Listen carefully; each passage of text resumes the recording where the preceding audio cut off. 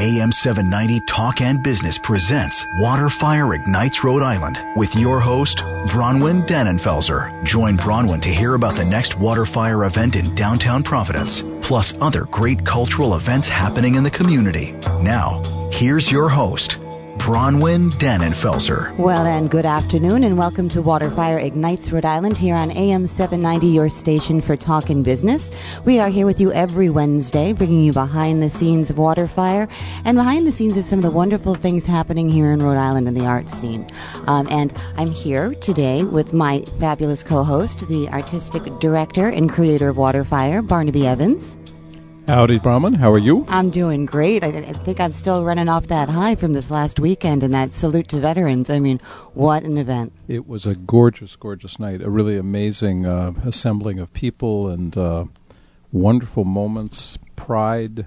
There's some great video on the WaterFire website and still photographs. We're still hearing from people from it. I know, and we heard some really beautiful and touching stories. And, up at the State House, wasn't it amazing to see the World War II bomber pilot that was being honored, 90-some-odd years old, and also the World War II woman who was part of the Waves. Absolutely, and we heard from a Marine Corps colonel that he was retired and he'd been to, he said, memorial things all over the world his whole life, and this was the most moving thing he'd ever been to. So we done good, I think. I think that's the best everybody way to did. put it. The whole community came out.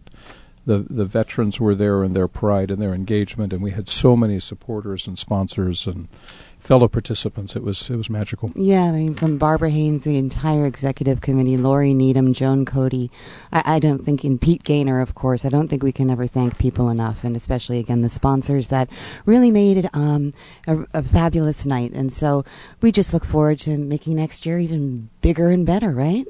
Absolutely. Got some fun ideas. People are already coming up with suggestions. There were some moments that were so magical that it will continue. Yeah. It's been a great tradition. And Brahman, I just want to take a moment. This has been a dream of yours for a long time, and I think it's important for us to remember that and acknowledge that. Thanks. It's been a personal passion of yours for all this time, and it's been great to see it become all the success that we'd hoped when you first talked about it. Yeah, thanks, Barnaby. I think last year I was referring to it as my baby because it took so much effort and we put so much time into it. But it's exciting to see that grow.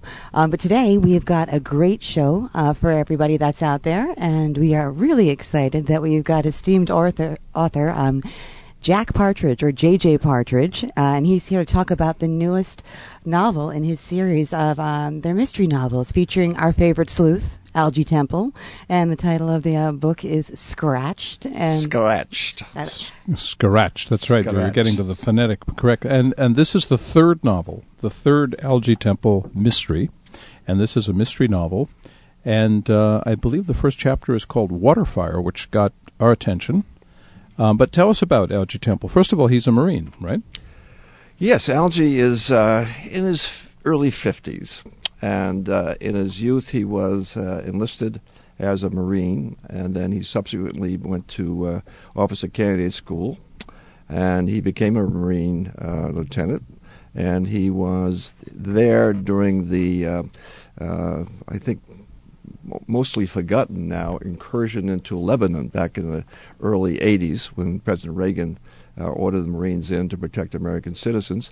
And he was wounded, like many others, in a very catastrophic event. There was a truck that ran into a Marine barracks, and the barracks was a high-rise, five or six stories, and collapsed, and he was in it. So that was one of the interests that Barnaby and I had about Algie Temple. He was a Marine, he was a wounded Marine, and he went on with his life, just like so many other veterans that were there on Saturday. And by the way, let me just say it was terrific.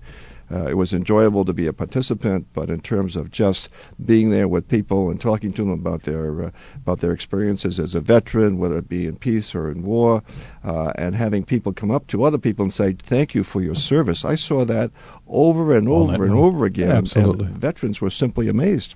Yeah. One of our early goals was thinking about the Vietnam vets never really having a homecoming, and that's trying true. to build that into the evening, because for all the tragedies of that war, the soldiers who fought in it were not responsible for any of that. Absolutely right. I was there between 65 and 66. I came back as a captain, and I remember it was just at the beginning when the attitude of the American civilian force was changing.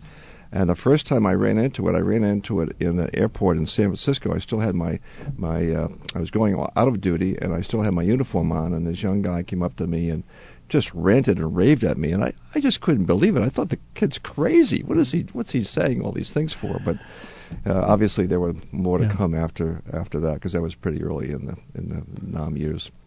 Yeah, it's a moment, a sad moment in our history where somehow, even if you felt that the war had challenges and was maybe mis-strategized or something, but the last person that could be blamed was the soldiers who were in the field.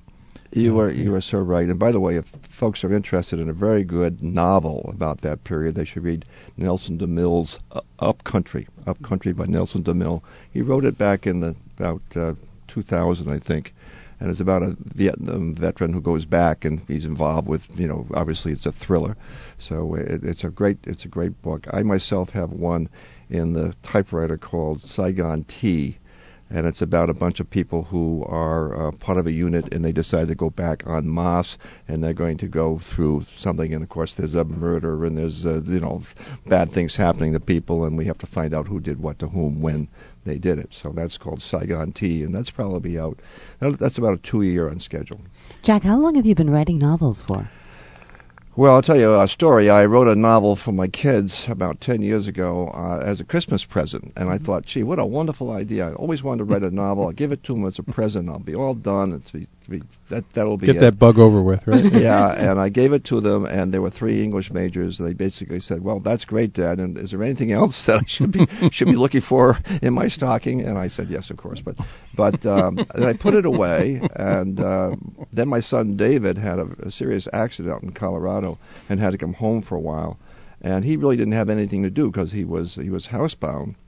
So I gave him the book as an editor. I said, well, why don't you edit the book, and we'll just go through it just like, if you were really doing it.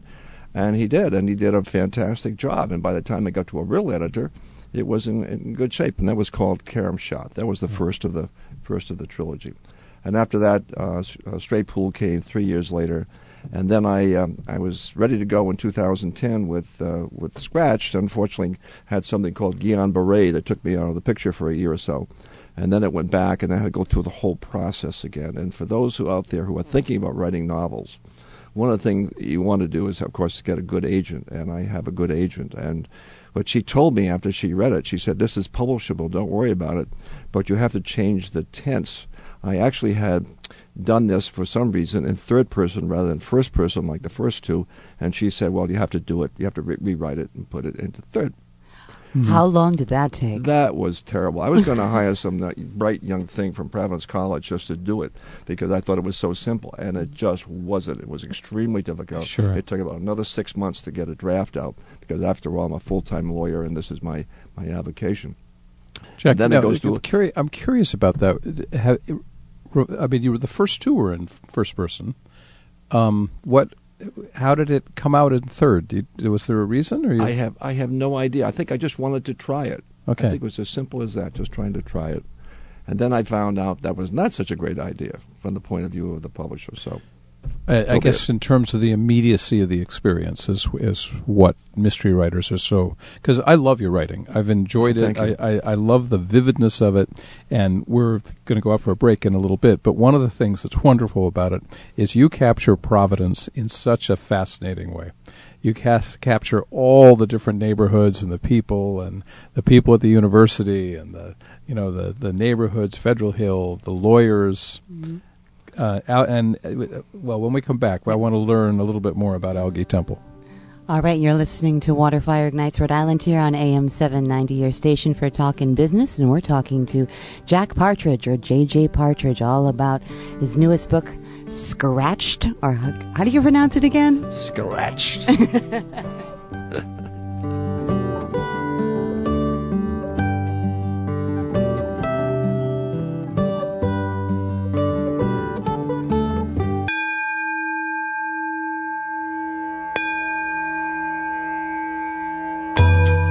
And hello, and welcome back. You are listening to WaterFire Ignites Rhode Island. I'm Bronwyn Dannenfelser, your host, and I am here with Barnaby Evans, the creator of WaterFire. And we have been talking to Jack Partridge, or J.J. Partridge, as his pen name is, about his latest novel. His latest mystery novel. Mystery novel. Starring Algie Temple. Exactly. And, when we were just at break, I was asking Jack, where this inspiration comes from, being a full-time lawyer. Does your law background and everything that you've seen in courtrooms and everywhere else, does that also add to part of the character of Algie? Because he's a lawyer as well, isn't he? Well, he is, and his girlfriend always says that a conversation with Algie is like being under a deposition notice. He's an interrogator. He keeps going and he keeps going until such time as he gets an answer, and then he's through, and then you start another part of the conversation. Yeah, I think being a lawyer, you naturally work with words. Fortunately for me, I went to Providence College, where I used to have to write from freshman year to senior year, a 600-word essay every single week, in addition to the term papers and everything else. So writing always came easy to me. When I went to Harvard Law School, I was disappointed we didn't do enough writing, because that was what I really could score on, quite frankly. And after that, it was always easy just to write. I could write briefs, I could write motions, I could write letters, and I knew how to do them. I knew what the syntax would be, and I'm a devotee of E.B. White, so Sprunk and White was important to me growing up. Absolutely, E.B. White. And you keep going on that basis, and then I say, if somebody asked me to write 600 words on this microphone, give me 5 minutes, you got it. Yeah, that's great. Well, but the writing has a vividness and a punchiness I really enjoy, and the dialogue is great too. So tell us about Algie Temple. I know he's a lawyer. He's in Providence. He's an ex-Marine. He plays pool, and he's comfortable in every circle of the city. It's always fascinating to me the way he moves around. Well, he's moved around. That's exactly right. Algie is a scion of a very, very wealthy family who live on Power Street. Let's get down where all to the rich folks east side. live, I remember, we know the story of Power Street. Yeah. He grew up on Power Street in a 1792 mansion that John Adams once said was the most beautiful residential building in all of the United States at that point in time. His mother was a doyen at the Carter University. She was on the board of trustees.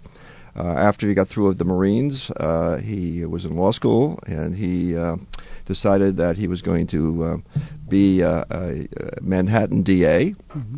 And through political connections, he got a job in the Manhattan DA's office. Unfortunately for him, he was assigned to night court duty, and so most of his time was spent with the nighttime crimes that we all used to, drugs and homelessness, and so in those days, and prostitution and whatnot. Well, he sort of got burned out doing that, and he decided at the same time his then girlfriend was doing very well at a very well-known law firm, and he was doing absolutely nothing. It was time to go home. So he went home, and he went to work with an old white shoe firm here in Providence. And after a while, he represented this university on the east side of Providence called Carter University, and they eventually were looking for a university counsel, someone who would be their lawyer. So he took that job, and that's how he got into the university milieu. And university counsels are always very close and very tight to the provost and the president. Otherwise, it doesn't work. Those two positions are key to a university council. So that's what he does, and that's how he knows about academia and academic politics and how universities actually work and whatnot. And his practice is such that he can get into other things, such as sleuthing when someone dies mysteriously. So. Yeah, and when somebody dies mysteriously at WaterFire in the opening chapter, right. Jack, how does that happen? Well, I use WaterFire as a real metaphor for the city that I love. Providence is a great city, and WaterFire exemplifies so many parts of the city of Providence. It brings everybody together. It's a great moment. People are all happy. They're interested. They're surprised and whatnot. And so what does Jack do? What is what? What does Jack do? Everyone's so happy. They're here in the moment. Well, I mean, it's a great metaphor for the city. I can't think of it any other way of describing what it does. So I thought, it'd be interesting if something, in a way, somewhat tragic occurred, because everybody would get a jolt. They'd all say, that happened at WaterFire. So in my case, I have a young couple and their child, and and the child is playing at the water with a stick that was once part of a balloon, one of the many novelty toys that are there, and she's whacking the water as a kid would do, and all of a sudden it hits something, and then the question is, what was it? Well, you find out in chapter 2 what it was, and then we go on from there. Well, I got to say, I think this is funny because when Barnaby went over to Singapore to do WaterFire a few years back, there was a very funny story because they were very strict over there and they were researching WaterFire. And some Brown students had made sort of a parody of WaterFire saying, flames are everywhere, gondolas are flying all around Providence. And the Singapore government took it seriously. So the Singapore government Jack, came across this article on the internet, and I couldn't convince them it was a parody. So I think we better be careful. Surpassed Chernobyl in terms of toxicity. So I think if you ever go back to Singapore, they're going to be like, nope, J.J. Partridge said right here that, That's because he's such a great producer. He can make the city of the country of Singapore do flip-flops for him. That's pretty good. We had fun in Singapore, but we didn't have Algae Temple. The other thing that I like about the series, because we should talk, this is the third one. The first one was Carom Shot, then there was Straight Pool, and this is Scratched. And you have some readings on November 15th at Barrington Books from 2 to 4. You're going to be doing a reading and a book signing. Book signing, primarily, yes. Good. And then at Books on the Square in Providence on November 20th at 6:30. And those, I encourage people to go to that to read the book. And to hear you read it. I'm going to come to one of these because I want to hear you read it as well. There's a great voice to this book, and you get all over the city. People from Providence will recognize many, many things here. Well, that's what did you have to change the names of some of the innocent?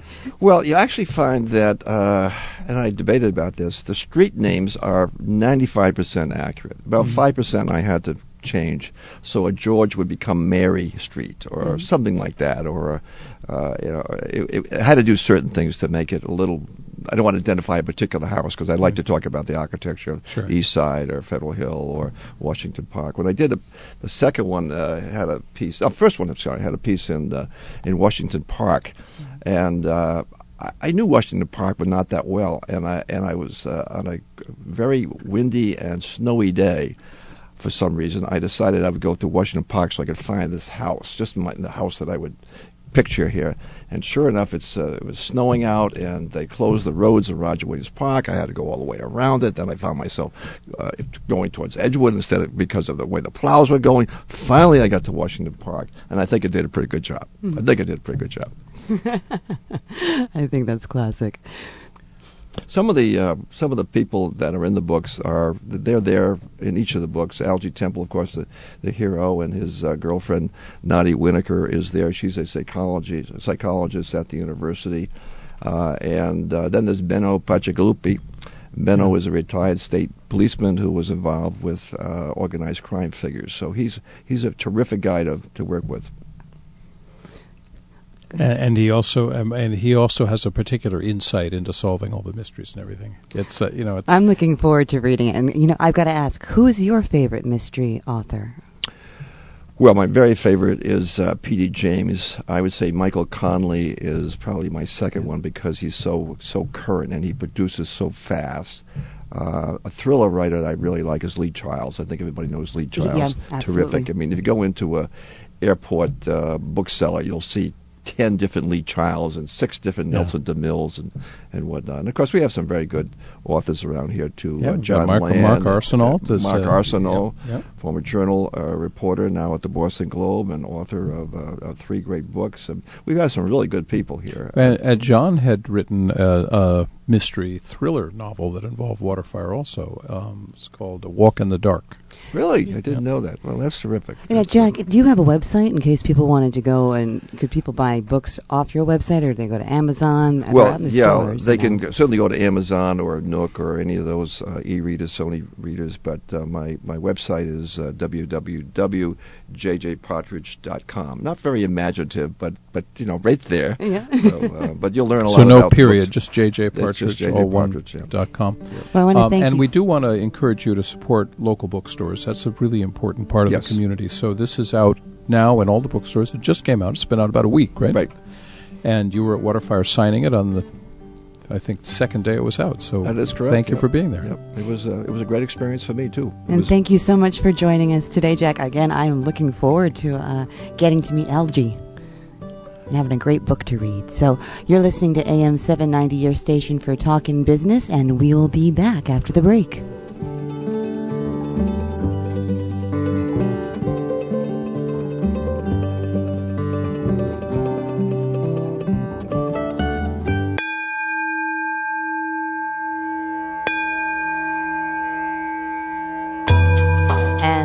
Welcome back. You're listening to WaterFire Ignites Rhode Island, and I'm your host, Bronwyn Dannenfelser, and I am here with the creator of WaterFire and my co-host, Barnaby Evans. And gosh, that Jack Partridge, he's great, isn't he? He is great, and he's a good writer, and you can tell how much he enjoys the city and the tales that he knows to tell. So yeah, it's fun. And what kind things he had to say about the WaterFire that we just finished on Saturday, our WaterFire Salute to Veterans. And that's going to lead us right into our next guest for the second half of the show, a truly, truly amazing woman who joined us at WaterFire on Saturday. She was on the Washington Street Bridge with the VA, and her name is Stacy Purcell. Hello, Stacy, are you there? Yes, I am. Hey, thanks for having me. Absolutely. Thank you so much. And thanks for coming down and participating in WaterFire on Saturday. How did you find it? It was really cool. A lot of wonderful people. Oh, good. And did a lot of people get their portraits taken? Yes. Probably more than I could handle, actually, but we managed it, and everybody walked away with something, which was wonderful. Oh, that is so good. So, I just to let our listeners know, I know that you started in the Air Force, right, as a photographer at the age of 17? Yes. And then how long were you serving and were you? I know you were overseas and traveled to over 40 countries. Maybe you can give our listeners a little bit of a background, a history on yourself. Okay, so I joined when I was 17, and I didn't go straight into combat photography. Actually, I did 4 years of intelligence. I basically took all the film from the U-2 spy plane and processed that. And it wasn't really something I was keen on, and I was looking for other outlets. I was more of the creative type, and it was pretty technical. So I found out about combat camera from this guy who was kind of running around the base doing his own thing, wearing a flight suit and flying around aircraft and taking pictures. And I was really enamored of him and asked him what his job was, and he said he was combat camera. So while I was stationed in England, I put together a portfolio and applied for a combat camera. Of course, it was more than just making pretty pictures. You had to be really physically fit and have stellar performance reports. And so I submitted a package thinking I didn't have a chance, because there were so many other wonderful photographers competing for that one position. And I got accepted in the fall of 2001, and then September 11th happened, and I got stationed in Charleston, South Carolina, which is the first combat camera. At the time, it was the first and only. Yeah. And shortly thereafter, I began my training, both like close quarters combat, weapons training, tactical driving, anything that you can imagine a combat photographer needs, I did. Wow. And then I became aerial qualified and became an aerial combat photographer on top of just being a regular combat photographer. And during that time, I traveled all over the world, and not just with the Air Force, but with the Army, Marines, and the Navy, covering all manner of operations. So not necessarily just combat and breaking doors down and finding the enemy, but also doing humanitarian relief work, and all of which is really important. I say that must be the things that you've seen must be amazing, because there is a lot of humanitarian work that I know happens overseas. And so, did you have at any point a favorite place? Home. Home. That's a good answer. That's a very good answer. Well, I know, when you were at WaterFire, you were working on something called the Veterans Portrait Project, which you started in Charleston, South Carolina, correct? Yes. And how did that come about? Were you injured? Am I correct in thinking that you were injured at some point? Yes. And that's what led to my career. I was injured in Iraq, and during my rehabilitation in Charleston, I eventually was retired from the Air Force and began getting my care from the VA. Yes. And while sitting there, I was kind of lost. I didn't know what to do with myself. I mean, I grew up in the military at 17. They groomed me, and I figured that was where my life was going to be always. I never saw anything outside of it. And so I was kind of lost occupationally. What does a combat photographer do without combat? And I was injured and was told all the things that I couldn't do. And that's kind of what I focused on, all the things that I wasn't able to do. And sitting in the VA, an older gentleman, a World War II veteran, leaned over, and I think he was trying to flirt or just make small talk, I couldn't tell which.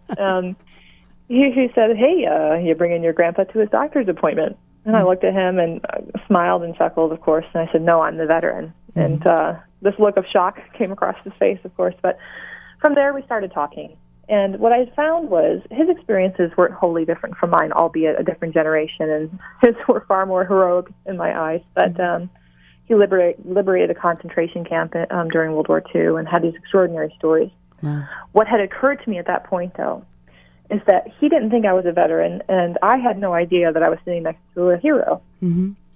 And that probably is the case for everybody. Considering that only 1% of the Americans serve, we have this idea of what veterans look like based on what media feeds us. Yep. And the only stories that we do hear are usually the ones that earn congressional medals of honor. Mm-hmm. But little do we know that so many more stories of heroism are just sitting there untold. And that's when it happened, my life-changing epiphany. And I thought, wow, I should take this guy's portrait and archive his history before it's too late.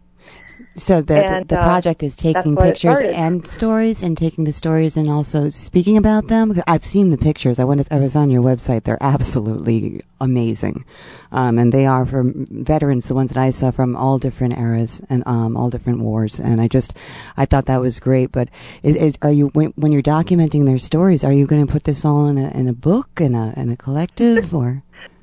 Oh my gosh, I had no intention of this project getting so big, and a lot of folks keep asking me about whether I'm going to do a book. I would love to do a book. I just need to find the time and the financing to do it, because I don't make money off of the Veterans Portrait Project. It's something I do from my heart, and I don't charge veterans because it's my way of giving back. And so, I have to squirrel things together, and that takes time. And this is a lifetime endeavor, so it'll get there eventually. Well, it's a really beautiful thing that you're doing. And now, do you have other projects on the side that you do as well, as it pertains to your photography?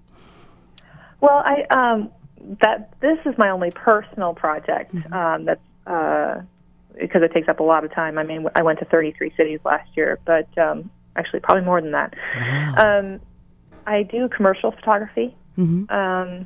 So, and I stick to sort of military topics and things like that, where my background is, and some editorial assignments, and that kind of feeds into my ability to, squirrel away some money and do more veterans portrait projects, along with the support and contributions of others that help me do it. Well, I'm a photographer also, and I must say that you do wonderful portraits. You really capture a sense of the history. I heard you speak at the BIF conference in Providence 2 years ago, and we were so pleased to have you come photograph at WaterFire for the salute to veterans. And I understand we can look forward to having you come back next year. Is that what I've heard? Absolutely. I would love to do it bigger and better next year too. I'm so thankful that the VA New England asked me to come out and take part of it this year. I had no idea, living in the Southeast, I had no idea what goes on up there, and I'm really shocked. You guys do a wonderful event. I mean, I think that's a really wonderful tribute to veterans, and I would love to be up there again next year. Well, I'm hoping that with a little more time, we'll try to find a place where we can maybe also do an exhibition of your work, because in addition to the service you've been doing of capturing people, it's very moving to see these the images you've done, and they're very compelling. Thank you. So we'll definitely look forward to having you back. Next, we're going to actually have to take a break right now, Stacy, but would you mind hanging on the line and coming back with us in just a couple of minutes? Sure. Excellent. Absolutely. Thank you so much. You're listening to WaterFire Ignites Rhode Island here on AM 790, your station for talk and business. We'll be back.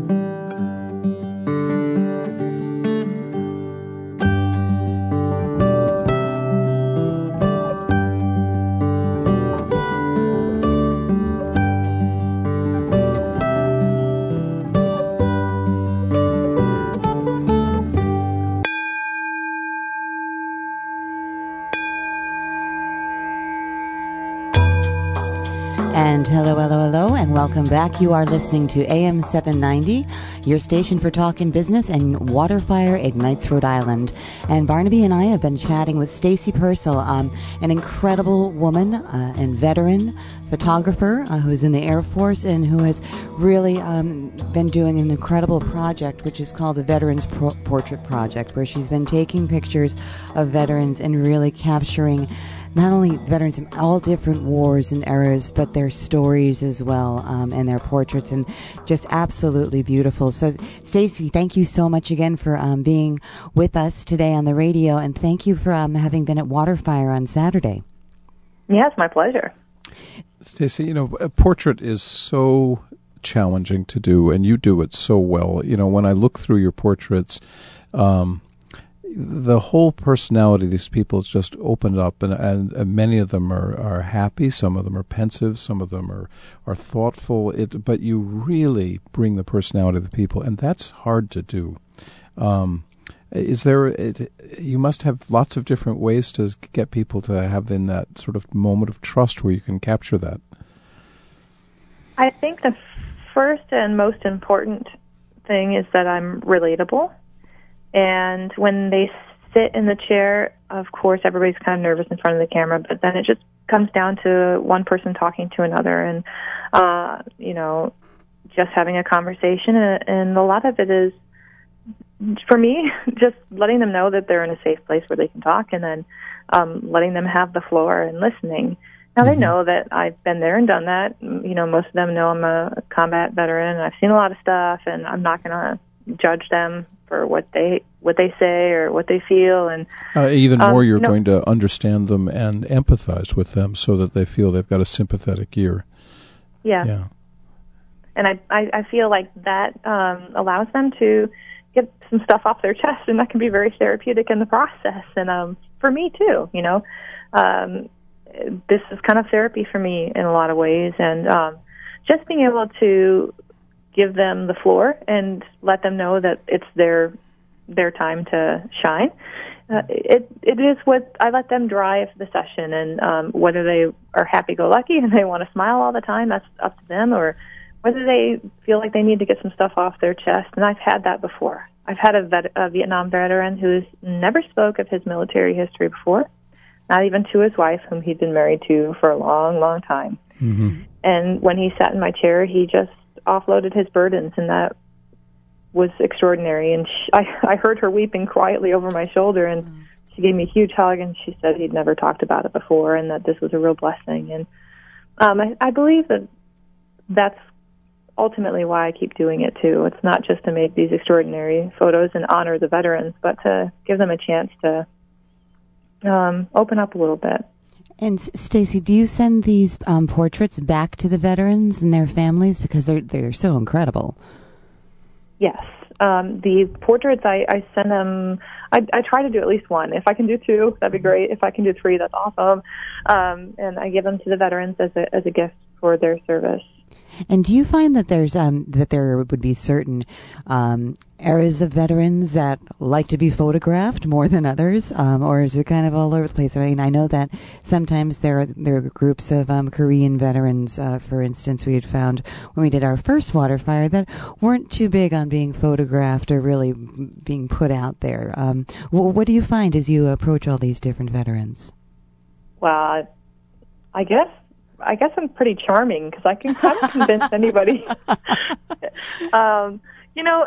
I'm there. I guess I let them know that by them sitting in my chair, they're helping me. Yeah. And they are. They're helping me continue my project and to continue my healing and my recovery process. And of course, we as brothers and sisters of each other, we're a very tight community. And even if they're very resistant at first, I say, hey, you're going to be really helping me out. And naturally they sit in the chair, and one thing leads to another. And so how many portraits have you done to date? Do you know? I haven't tallied recently. My last tally was over 3,000. Yeah. That's unbelievable. That's very impressive. And you're doing a very pure, formal sort of portraiture. We should talk about that. It's in black and white. It usually has a white background. Very very simple lighting, and it's just a very honest appraisal of the person on the other side of the lens. It's well done. Yeah, thank you. Well, I appreciate that. And I thought about what was going to be timeless and what was going to work across the generations, and I felt like black and white was the way to go, and just to let each veteran sort of emote their own personality, and I find that that's been pretty successful on their part. You know, I just set up the lights and I take pictures, but I just give them a platform to be who they are. It's more complicated than that, but I understand what you're saying. I mean, it's there's a chemistry that happens in trying to do a portrait, and a fearlessness and an acceptance and an honesty that all mixes together, and you clearly have a gift for it. And at the same time, I love the way you talk about it's a gift back to you, and I think that sense that the person sitting for their portrait feels they're participating in a sort of mutual project. That's part of your part of the magic you've captured. And so Stacy, I've got to ask, what's next on your agenda? Where are you going next to do portraits? I'm actually headed to Albany tomorrow. Mm-hmm. I'm going up to I'm going to the Songwriting with Soldiers retreat, which is another nonprofit organization that helps veterans in a different way. So I'm going to set up my little Veterans Portrait Project booth and take pictures of veterans who are participating in that. Great. And I see that you need sponsors too, right? You can get sponsors, or people can actually sponsor you going and taking pictures at some of these events. Yes. All right. Mm-hmm. That's good to know, and we'll make sure that gets up on our website as well, because what you're doing is very important and it should be funded. And I'm sure that there's a lot of people out there that would be happy to fund. I also want to give people the website to find it. It's veteransportraitproject.com, right? Yes.